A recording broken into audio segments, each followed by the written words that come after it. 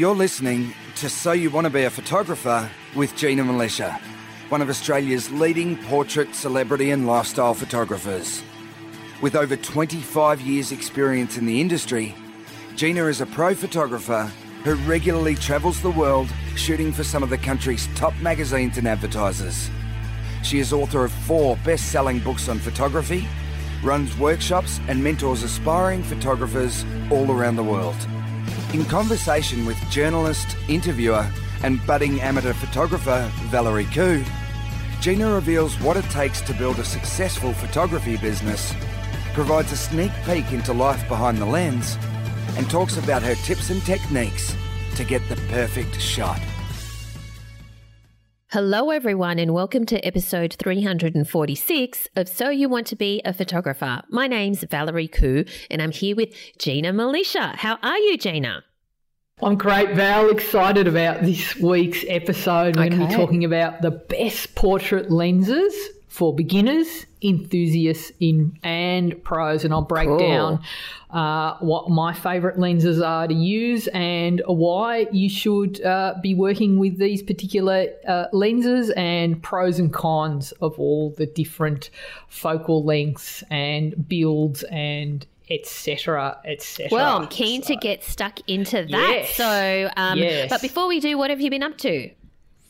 I wanted to have a quick chat about the 1%ers before we dive into this week's topic. And by 1%ers, I mean when we're doing photos, it's all the little things that, like, a lot of photographers will get to a point where they learn the basics of photography, how to expose the shot, maybe a bit on composition, how to get the image sharp. And then after they get to a certain point, the learning stops and they'll just keep shooting that. But there is a next level, and this is the level that I want you all to transcend, to get to, what's the word? Transcend? To get to, aspire to? Yes. Mm-hmm. So that, you think that people don't notice, but people do notice those little 1%ers. They might not say, oh, I love how this image is so beautifully colour balanced, or I love the simplicity in the composition, or I love the very natural lighting. They might not say that, but they'll see that your image stands out. They won't know why. It just stands out. And I had a really proud gold mama moment in with the gold community when one of the members was saying that it's true that most people don't notice the 1%ers, but what this particular member was saying is that they went back a few years and found a portrait that was taken of them by a professional photographer. Mm-hmm. And at the time of having this portrait taken, this person thought, yeah, that's a nice portrait.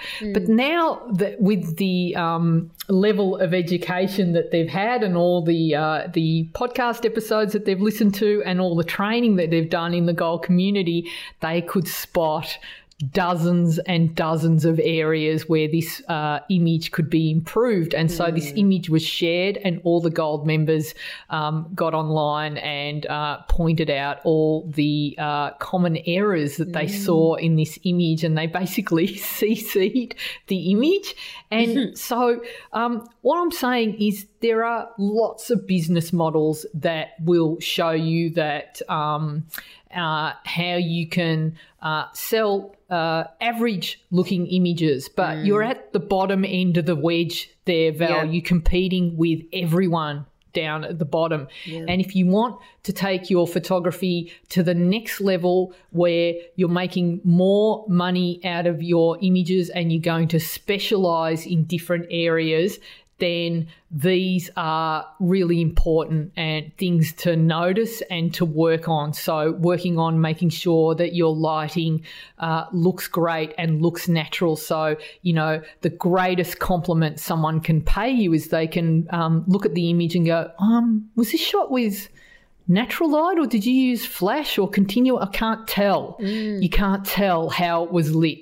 That's a great thing. And, it looks like you could have captured a snapshot in time. You don't know that the people were posed because that they look so natural. And for me, the joy of art is that the learning never stops. And I think that art is one of those genres where the older you get, the longer you learn, the better your art gets. And so you can just keep going until you don't keep going anymore, and keep taking your work to the next level. And so I encourage everyone to look beyond what's Insta famous, because often a lot of these photographers will stop at a certain level, and there's a lot of you don't know what you don't know. And so I think you look for excellence in areas that you want to be inspired. And I've got to finish with a quote, Val. Okay,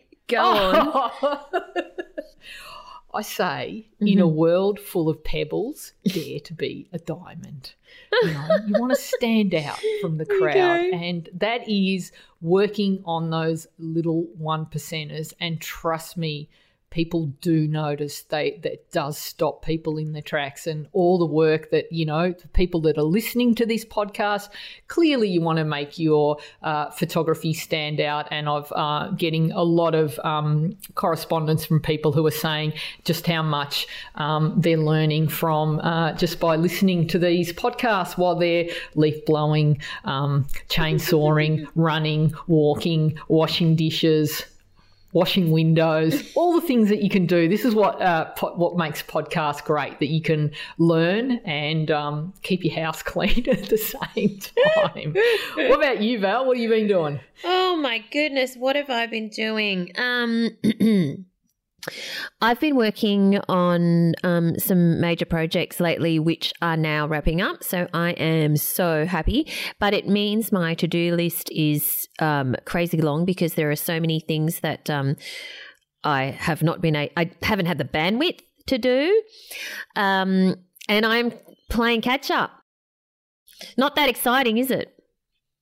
Well, it's what we do, isn't it? We play catch up. So, yeah. Anyway, I think that it's awesome because one of the things that I love most about learning about the 1%ers from Gina is that she makes things so simple. I think that regular listeners of the podcast will have gotten quite a lot out of the podcast from different episodes, depending on what your area of focus is. But for those photographers who are in the gold community, where she really lays on the 1%ers, they're not just 1%ers, they're 10%ers, they're 20%ers.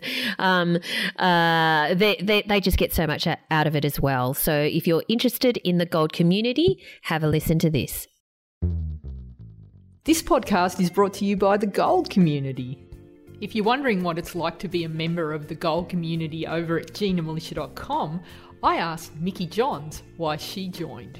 Before joining the gold community, I was still really timid. I wasn't game enough to put myself out there. When I spoke to you and after joining the community and seeing how much people actually put themselves out there and ask for feedback and they want that critique so they can improve themselves, it gave me that confidence boost to go, you know what, it's not a bad thing to have people say negative stuff about your work, because otherwise you're not going to know what you need to fix. You're going to just continue to do the same thing and you're never going to improve it. The community itself is so open and so inclusive, and some people just sit there and they go, I love your work, but then other people go, you know what, you could do this, or maybe you could try that next time. And I found that really, really helpful. But I also love your Ask Me Anything, because you go through and you personalize the feedback. I'm putting myself out there to ask a question on how to improve that. The way that you go into detail to explain what you're talking about, it's really good. And I found that really, really helpful. That's probably my favorite part. I would just tell them to jump on it. Just get on there. You're never going to know something if you like something unless you experience it yourself. Trust me, when you go and put yourself out there and you join a community and you have that sense of belonging somewhere, it's next level. You can't beat it at all. If you'd like to find out more about the gold community, head to GinaMilicia.com and click on memberships.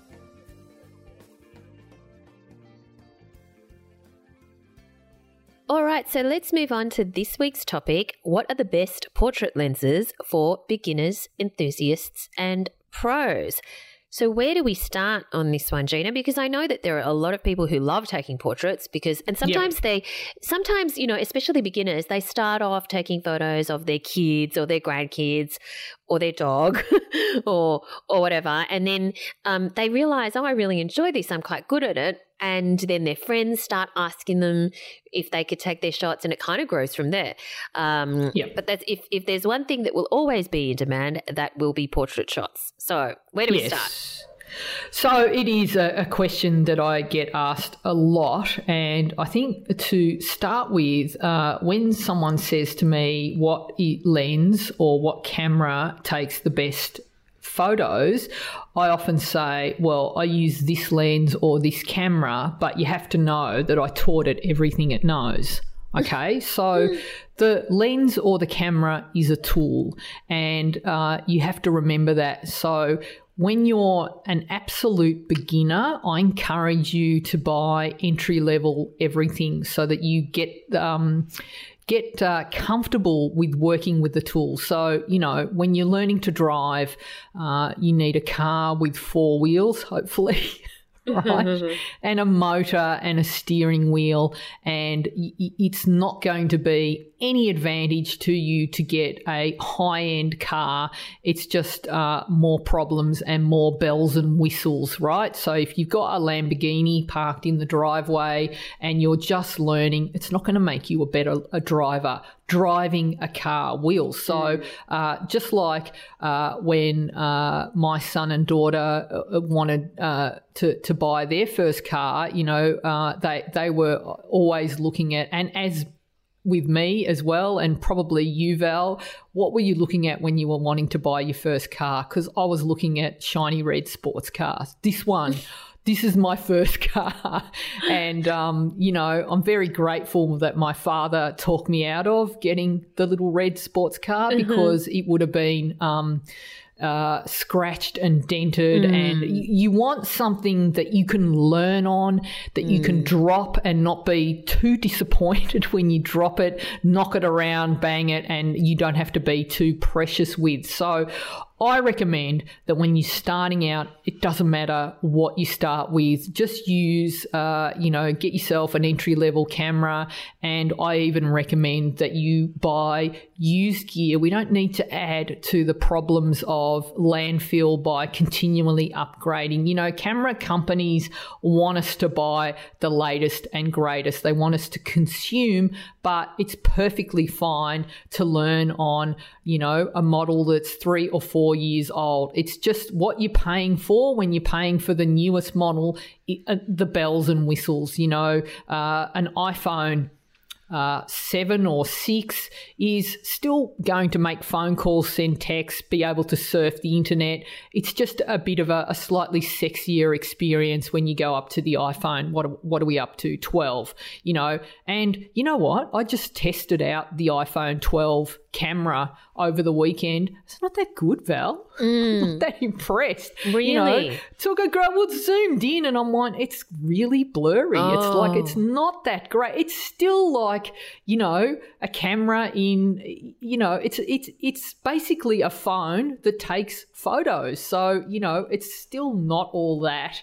And, you know, for learning on, go with the basics. But, you know, the things that you're better off investing in are like, you know, invest in the time to learn the skills. So like when you get that camera, you want to make sure that eventually you're so comfortable using it that it feels like an extension of your hand. So you want to be, it's perfectly fine to buy cheap and cheerful lenses. I started with really super cheap lenses and just made the most. Now, the difference is you're going to notice that an expensive versus a high-end lens, an expensive lens versus a cheap lens is the more expensive lenses are going to be slightly sharper. Okay, but that I've also tested like entry-level lenses versus high-end lenses, and the sharpness has to do with the mechanics of the lens. So the autofocus and the way the light filters through the lens is going to make a slight difference because there's a different coating. The cheaper lenses, because it's a cheaper quality of glass used in all the elements of the lens, you might get slight color casts. Yeah. These can all be corrected in post.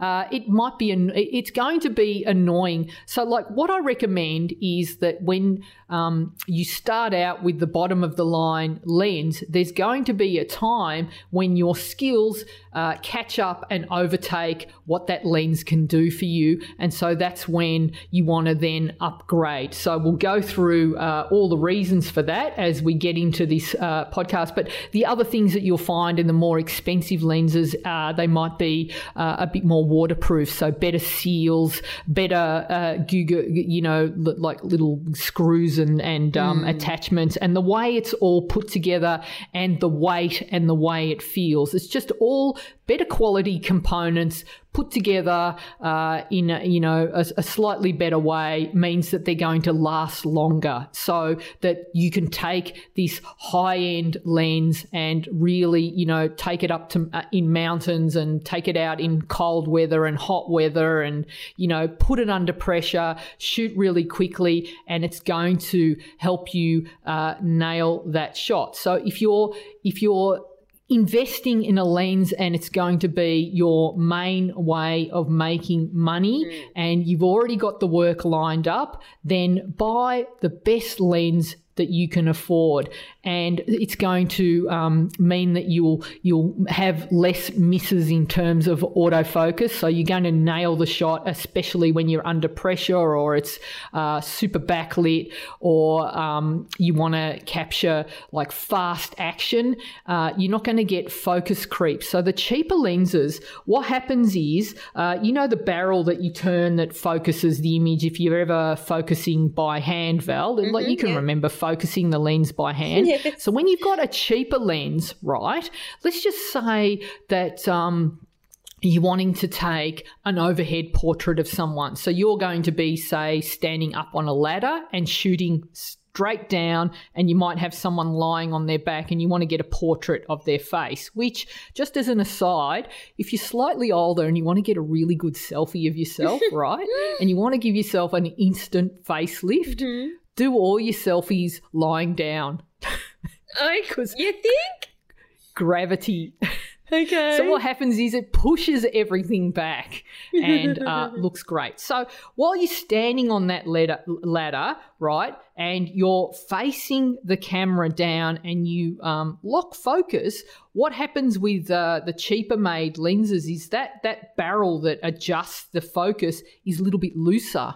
And what happens is you get this focus creep where it'll just sort of knock itself out of focus. It just slides down, right? So it's little things like that which, as your skills improve, they're going to start to frustrate you. So that's the time when you want to, say, spend a little bit more, and also you want that lens to be able to, cope with the high level of work and being able to, take it out, put it back on and move it around a lot. So that's kind of what you're paying for. All right, and a good lens, Val, should give you 10 to 15 years. So what happens is, like, I've upgraded my cameras. I haven't upgraded my lenses for many, many years. I've kept the same lenses. Right. Okay, so that's why it's really important. So the camera sort of outdates itself as the megapixels, like the sensor size, gets bigger,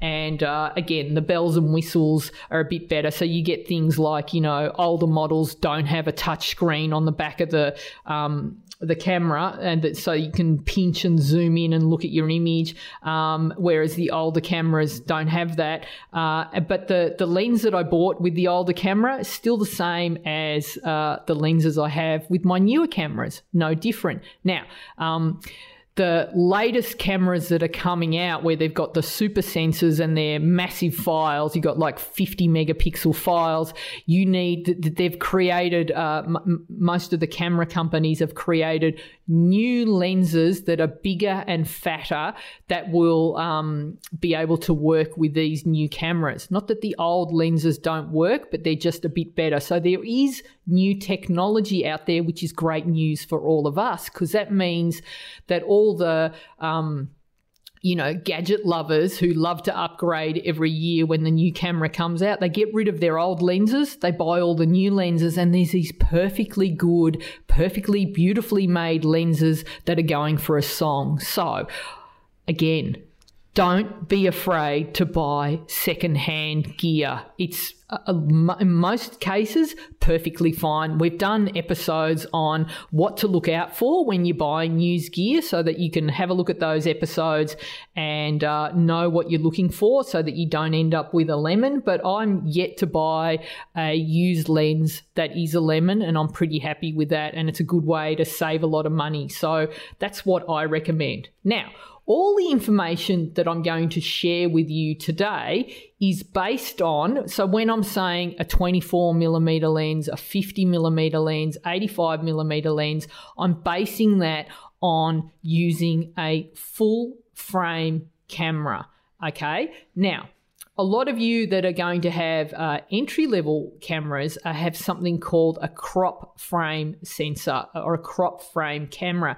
And this is based on the sensor size. So the smaller, less expensive cameras, the sensor, that's the little bit of glass inside the camera that if you take the lens off your camera and have a look inside, you see this little rectangle inside your camera, right? Yeah, that's the sensor. That's where all the good stuff happens, on that little bit of glass, right? That records the image. Okay. Now the sensor size impacts the size of the file, but it also impacts the reach. Not the focal length, but the reach of the lens. And in the show notes, if you go to ginamilicia.com, under episode 346, there's a diagram that explains the difference. So I've got two cameras. One is full frame, the 5D, and the other is a crop sensor, the 77D. And you can see that the full frame, if I point it, it fills the frame with the image. If I was to take the same image with a crop sensor lens, it would only take the middle portion of the image, which I've outlined in green. So, and people often get that confused with the focal length. It's not the same. It's basically the reach. So on a crop frame sensor, when you use a certain lens, it just means that you're going to get less in the frame. So there's a little formula that I've put also included in the show notes that'll say that, like, let's say that you're looking at a 24mm on a full frame, it's going to convert the reach of that lens on a 1.5 crop to a 36mm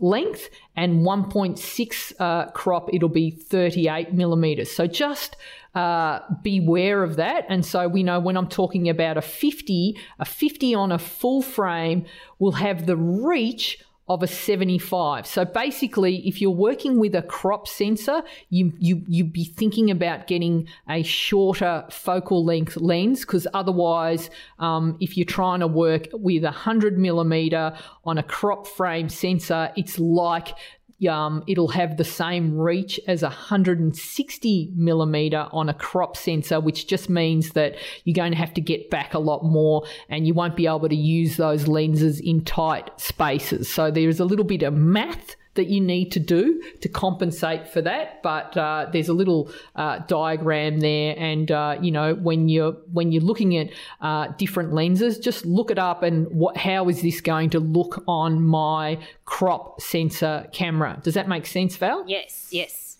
All right. Now, the things that I think about when I'm working out what lens I want to use for my portrait shoots is something called the field of view. And so basically, when we talk about the lens, it's the field of view that they're talking about when they're saying it's a 24 millimeter lens, it's a 35 millimeter lens, etc. Right? So it's the field of view. So let's just stick to the standard rather than the specialized lenses. So let's just say you've got a 24 millimeter camera. And again, in the show notes, I've got a diagram that shows this at a glance. So let's just say we're taking a bird's eye view where we're hovering above the ground and we're looking down, and I am standing and I've got my 24 millimeter lens on my full frame camera. The field of view that what that lens sees is an angle of 84 degrees. It's quite wide. So if I'm looking out into an area, it's going to see far more of the area than when I put a longer lens on. What happens when you use a longer focal length, like let's say a 200 millimeter focal length, is the angle of view is a lot narrower. Now, why does this matter? A couple of reasons.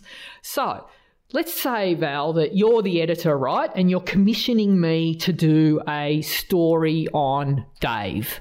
Okay? Let's give Dave a backstory. Right. Dave's a farmer. He's a farmer.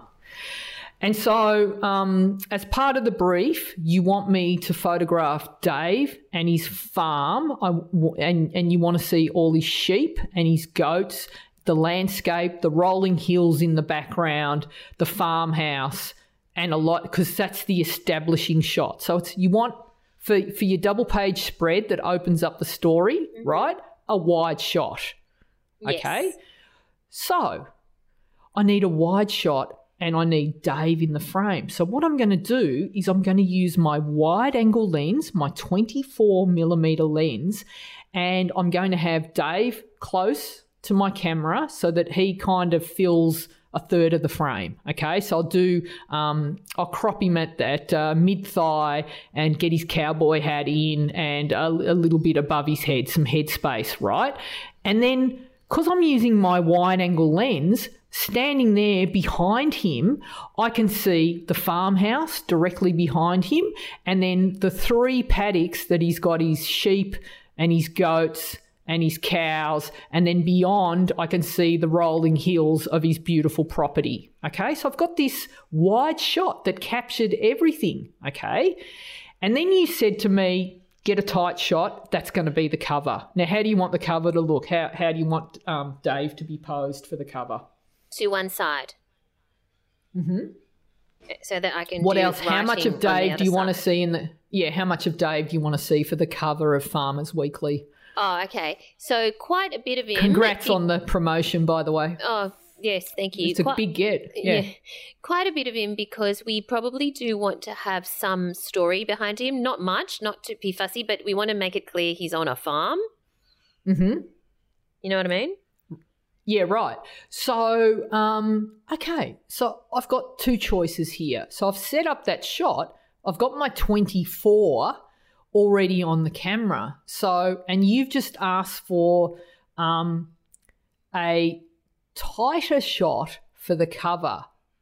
Now, remember, you've got all your advertisers to keep happy with your cover lines. Yes. And it's not just, the whole magazine's not just about Dave. So what have you got in this week's issue? You've got, how to sort the chaff from the wheat. I've got how to monitor all of your cows through AI. I've got how to survive the drought and the pandemic. And how to clean your tractor, your gum and your gum boots. All right. So there's about 5 titles that are like, what are they called when the bits that go on the front of the magazine? What are they called? So there's the title, the masthead. Cover lines. What's the cover lines? There's about another 5 on the cover that are going to go with Dave. Now, correct. If I was to use that 24 millimeter lens and just go, I'm just going to fill the frame, I would be practically straddling Dave to fill the frame for that shot. Okay, because I'm using my wide angle lens and I want to get Dave, to fill the frame so that it looks good for your cover. Couple of things happen here. When you work with a wide angle lens and you come in really tight to fill the frame, it distorts Dave's face. So suddenly his face will look all distorted and he'll have a big head and a little body. And I'm still, because you've said, I don't want a lot of detail in the background, right? You want a nod to his lifestyle. Yeah. But if I take a shot where Dave's filling the frame, so I'm standing like a foot away from him to get him, most of his, like 3/4 of him in the frame, using this wide angle lens, I have to be really close. But because of the angle of view, I'm still going to get the house, a lot of the sheep, and a lot of the background. And because it's a wide angle lens, the way the wide angle lenses work is Dave's going to be sharp, the background's all going to be sharp. Okay, so I'm going to get sharpness all the way through, and suddenly it's a hot mess for a cover because everything's sharp, and then you're going to have all your how to clean your gumboots, how to clean your tractor, how to sort the chaff from the whatever that line is, and all the other cover right. Okay, it's a hot mess. Okay, so a better way to do it, and the reason I love shooting long for portraits is, again, the angle of view. So when I take off my 24mm lens and I replace it with my 70-200, I can now take a shot of Dave where I crop him. I'm going to do a 3/4 shot. He's going to have both his hands in his front pockets, right, just sort of hooked in there. He'll sort of be standing there looking really cool, staring us down, okay? And in the background, because I'm shooting long, it means that the longer the lens, the more compression you get in the background. So it's going to compress the background. It's going to throw it out of focus slightly. So suddenly that hot mess of a background that I had with my wide angle lens is going to be compressed. I'm going to lose a lot of the detail, a lot of the annoying detail. And now I've got this creamy, dreamy background. And also because the angle of view goes from 84 degrees, right, very wide when I'm shooting on 24mm, to 12 degrees, which is just a small section, right? I'm only seeing a little bit of the background, but it's enough. I might have a little bit of his home and a little bit of a paddock, but it's enough of a nod to the background for you and the readers of Farmers Weekly to understand that that's Dave on his farm. Does that make sense? Yes, that makes sense. The other reason I love to use long versus wide when I'm shooting portraits is that it gives me so many more options for backgrounds, because when you're shooting with a wide lens, you're taking in everything in the background, and it's very rare that you're going to get a pristine background, that there isn't a garbage bin in the background, or a road sign, or a chainmail fence, or something ugly in the background. So when you're shooting wide, you're opening yourself up to having to contend with all these elements in the background that are going to, minimize the look of your shot. When you shoot long and narrow, okay, the field of view is much narrower, so you can shoot anywhere. So suddenly you can shoot in an alleyway where there's garbage bins on either side. You can shoot on an oval where on one side there might be a sports game happening, and on the other side there might be, the local school having an excursion, and they're all standing there, but you've got this narrow area where there's nothing happening. You can get a portrait there. So it opens up so many more options. And so this is one of the reasons why I prefer the longer lenses over the wider lenses.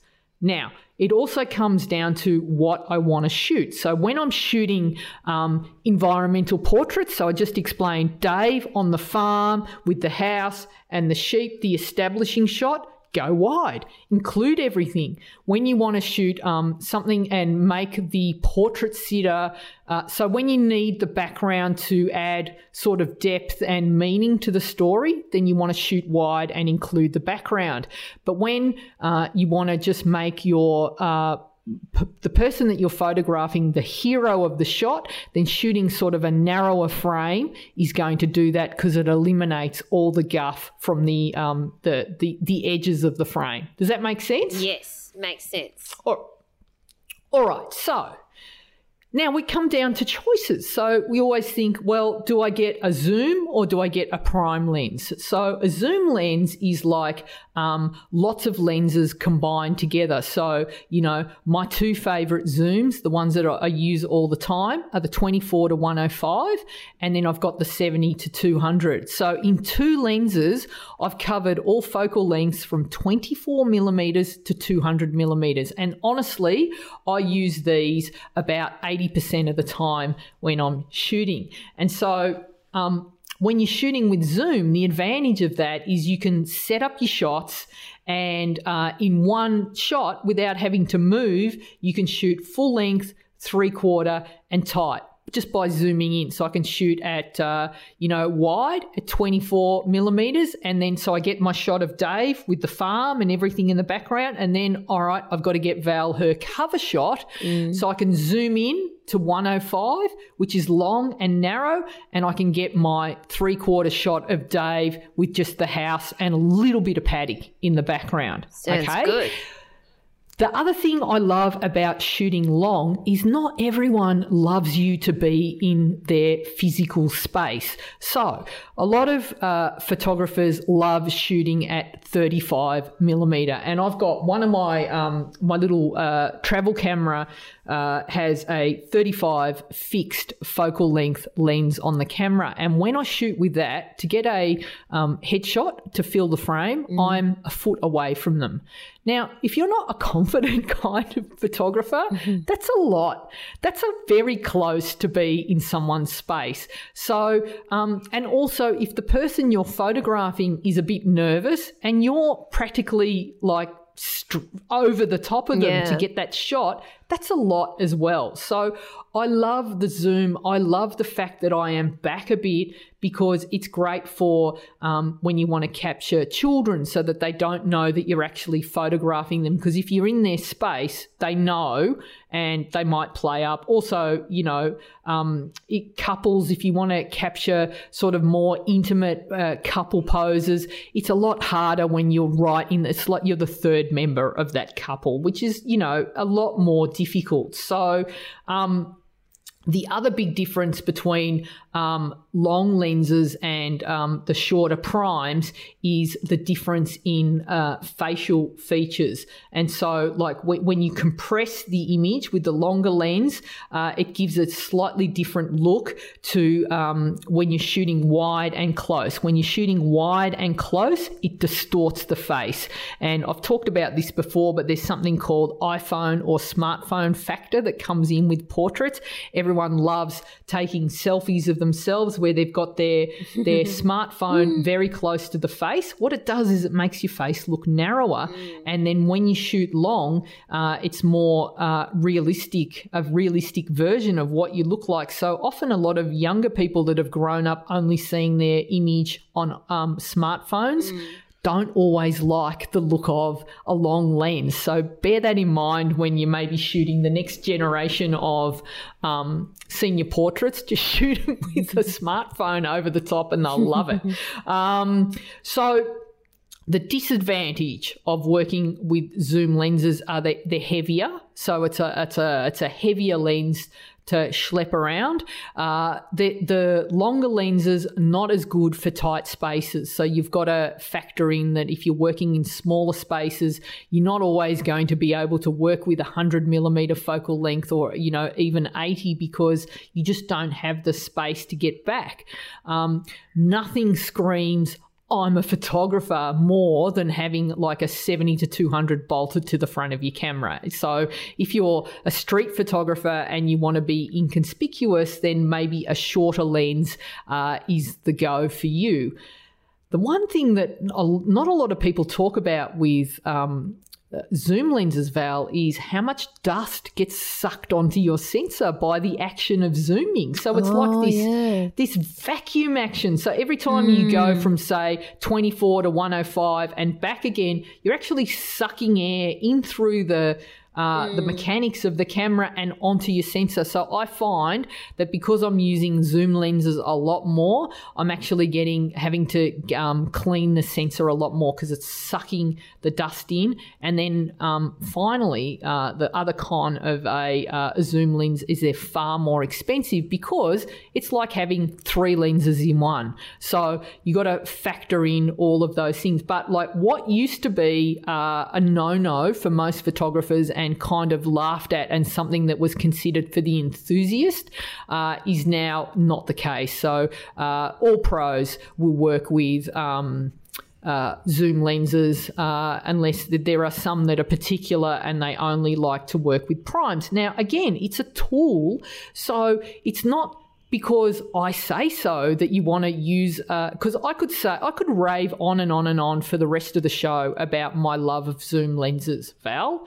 And then, you know, someone could go and buy one and try it out and absolutely hate it because it might be that you're better suited, the way that you photograph, the way that you like to work is better suited to a prime lens, a fixed lens. I like both. There's something to be said for both. In fact, if I was starting out today, I would only have one lens on my camera and use that for a good year, just that one lens. And the one lens that I would have is something like a 35 or a 50 because it teaches you to think about your composition and to frame in camera rather than just zooming in and out. So it really makes you pre-visualize the shot and use your feet and move in closer. So the other thing that I notice when I'm working with zoom lenses as opposed to prime is when you're a lot closer to the subject, your viewer really feels like they're in the shot.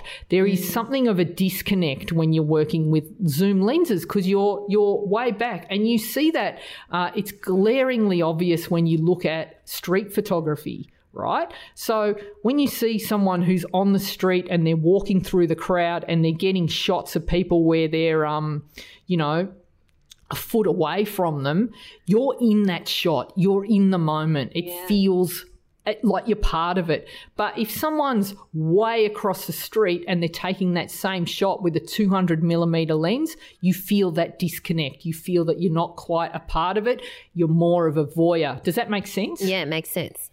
All right, so prime lenses are a little bit sharper, not a lot these days, but there is that to factor in. You will get a sort of slightly sharper look with a prime lens. They're a little bit faster because it's not 4 focal lengths that you're dealing with. It's just the one single focal length. And this is a great news, much, much cheaper. So again, when you're starting out, just get yourself that prime lens and work with that. And they're also lighter. So one little prime lens on the front of your camera and inconspicuous as well. So you're going to be able to move around the crowd. You don't look like you're a real photographer because you've only got a short lens. And,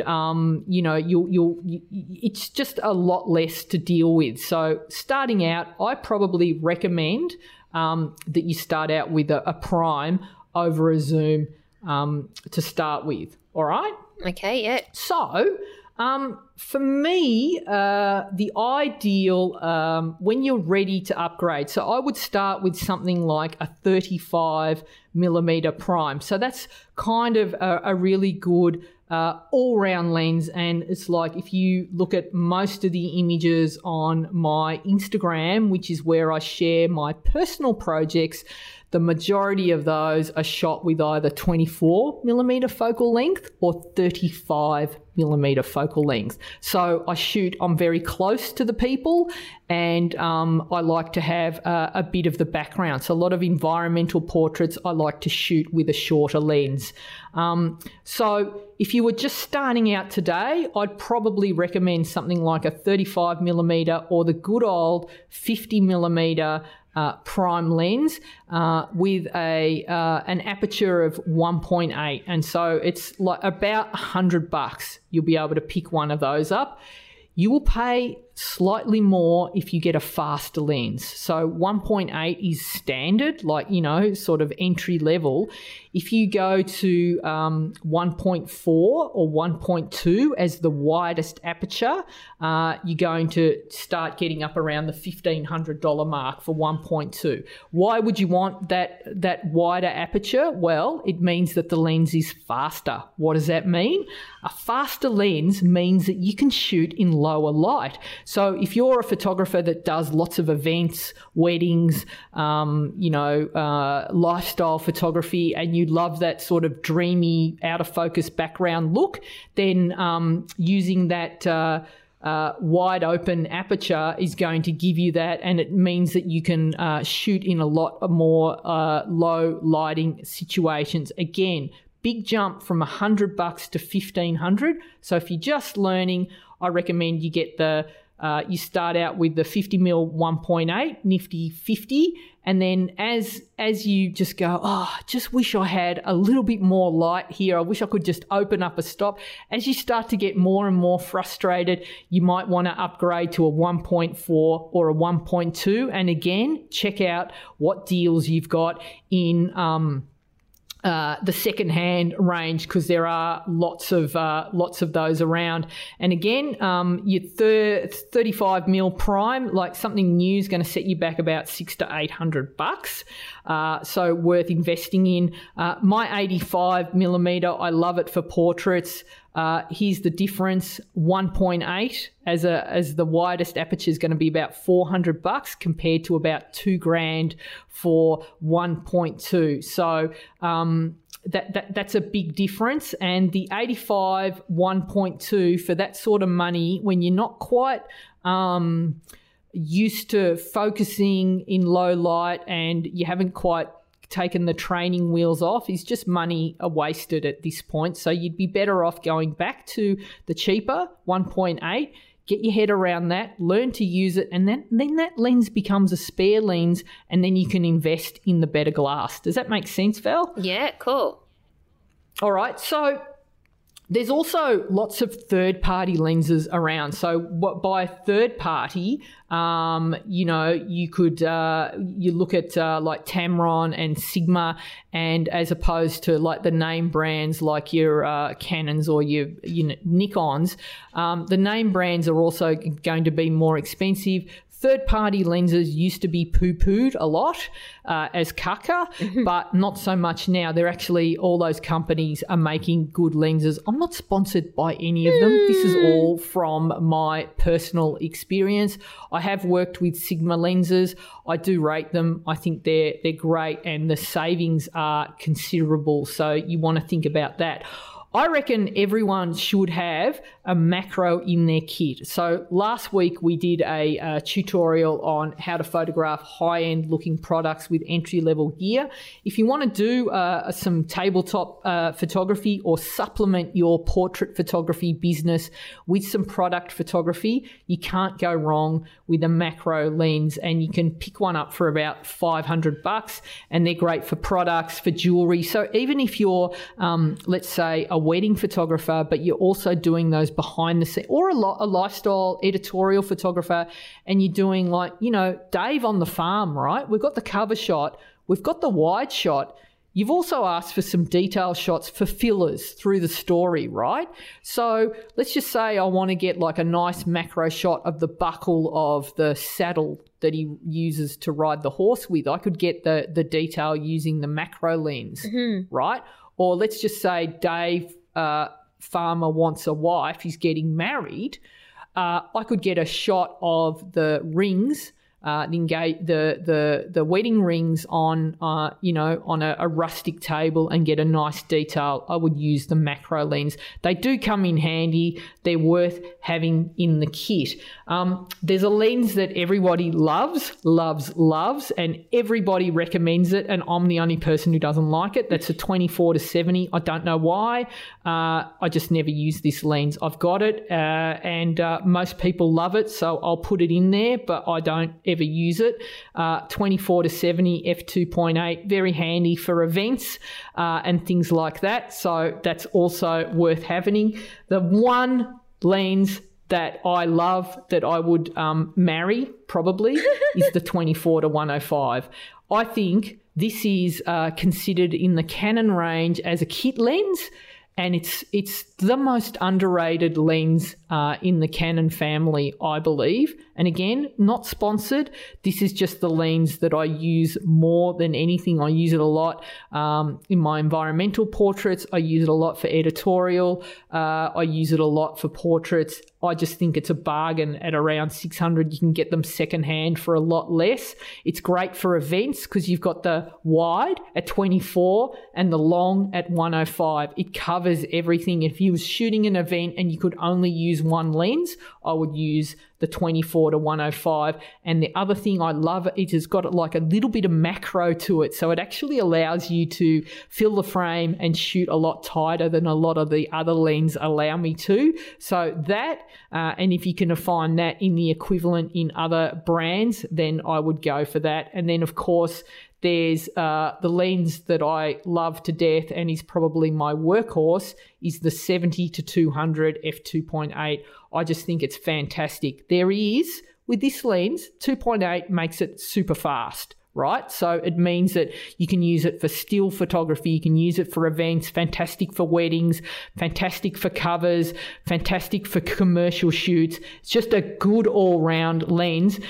If you were to buy the same lens with a maximum aperture of f4 instead of f2.8, you're going to get a significant price drop. So these are things that you want to weigh up. And I think when you're starting out, that f4 to 2.8, it's not going to bother you until you get down the track and you say wanting to start to photograph sporting events or fast-moving subjects when you need that little bit of extra light and you don't want to be upping your ISO. But honestly, in today's day and age, the cameras are getting so much better at recording in low light that you can almost get away with having that f4 instead of the f2.8. And again, this is the one lens that you will find online fairly cheaply because people buy it and then they hate having it on their camera because it's so heavy. Okay, so again, if you're on a tight budget, have a look at buying secondhand and look at those lenses that I just listed.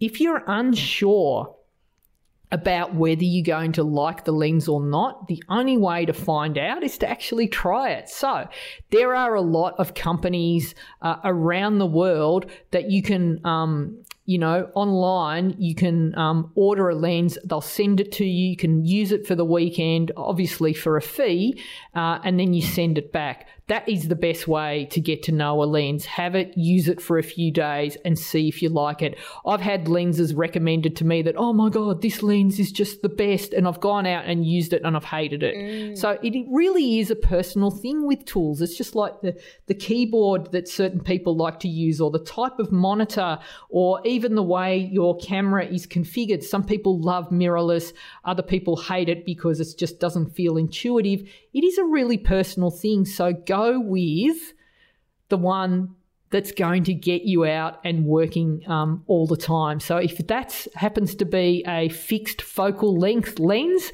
then so be it. And as I said at the start, no one lens is going to make you a better photographer. What's going to make you a better photographer is shooting. Okay, so what lens gets you out the most is the one that you want to upgrade to. So to finish, Val, if I would have, I could only buy one lens to start with. It'd either be the 35 or the 50, okay? Then I would add a 24 to 105, and then, so you're buying as you go along. So you're start out with the 50, then maybe get yourself a 24 to 105, and this is for portrait photographers. Then I'd get a 70 to 200, and then I'd probably invest in the 85, which is pretty much a luxury but nice to have. And just on a final note, Val, one of the things that you want to do with your lenses, because they're a considerable investment, is to protect your gear. So when you're not using those lenses, take them off the camera and put the lens cap and the rear cap on. Don't just leave them rolling around in the camera bag without the lens cap, because they do get scratched, they get chips, they might get mold on them and things like that. So if you're in a place that is a bit damp, then make sure that you follow all the protocols to reduce mold, keep them in, store them in dry places, add those little silica little bags that take the moisture out of your camera bag. And the other thing that I highly recommend, and a lot of people take these off when they get the lens, is the lens hood. People find them annoying, but they actually protect your lens. So it's a little extra little bit of plastic that goes on the end of the lens, right? And the idea for the lens hood is it's supposed to stop lens flare getting on the camera. But the other thing about having that lens hood on the camera, on the lens, is if you've got your camera slung over your shoulder and you're walking through a location and there might be a bench that you come past that's just at lens level, it'll chip the lens if say the edge of a bench knocks into your lens, right? But if you've got the lens hood on, then there's an extra 10 centimeters, few inches of buffer between the lens and the front glass. And so it'll knock the lens hood, not the glass. And so you've protected your lens. They're a big investment, worth protecting. So that's my little feelings about the best portrait lenses and why I like them and what you should be looking for, Val. That was a great deep dive into portrait lenses. Fantastic. I think that so much to get out of it. And if you are starting out, just keep it simple, as Gina said, and don't go for the Lamborghini on the first go because you wreck it. Learn on something a little bit more entry level, because before long you'll then, you'll get more out of it. You'll learn quicker, basically. So I love it. Okay. Yeah. Fantastic. So and I want to hear what are your favourite lenses for the listeners. So if you want to share your go-to kit or your dream kit, share it with us in the podcast Facebook So just group. Go to Facebook and search for So You Want to Be a Photographer podcast community and request to join. We'd love to have you in there. All right, fantastic. Well, we're at the end of this week's episode. Where do we find you online, Gina? You can find me at Gina Milicia. That's GinaMilicia.com. That's GINAMILICIA. I'm at Gina Milicia on all social media. And if you want to take your photography to the next level, I'd love the opportunity to work with you. You can go and check out the Gold community by going to GinaMilicia.com and click on memberships. What about you, Val?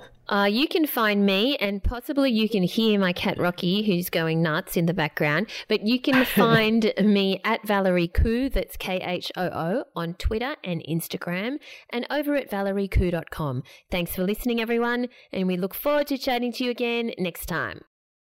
Thanks, guys. Thanks for listening to So You Want to Be a Photographer. For more information, free resources, and Gina's regular newsletter on everything you need to know to become a successful photographer, visit GinaMilicia.com.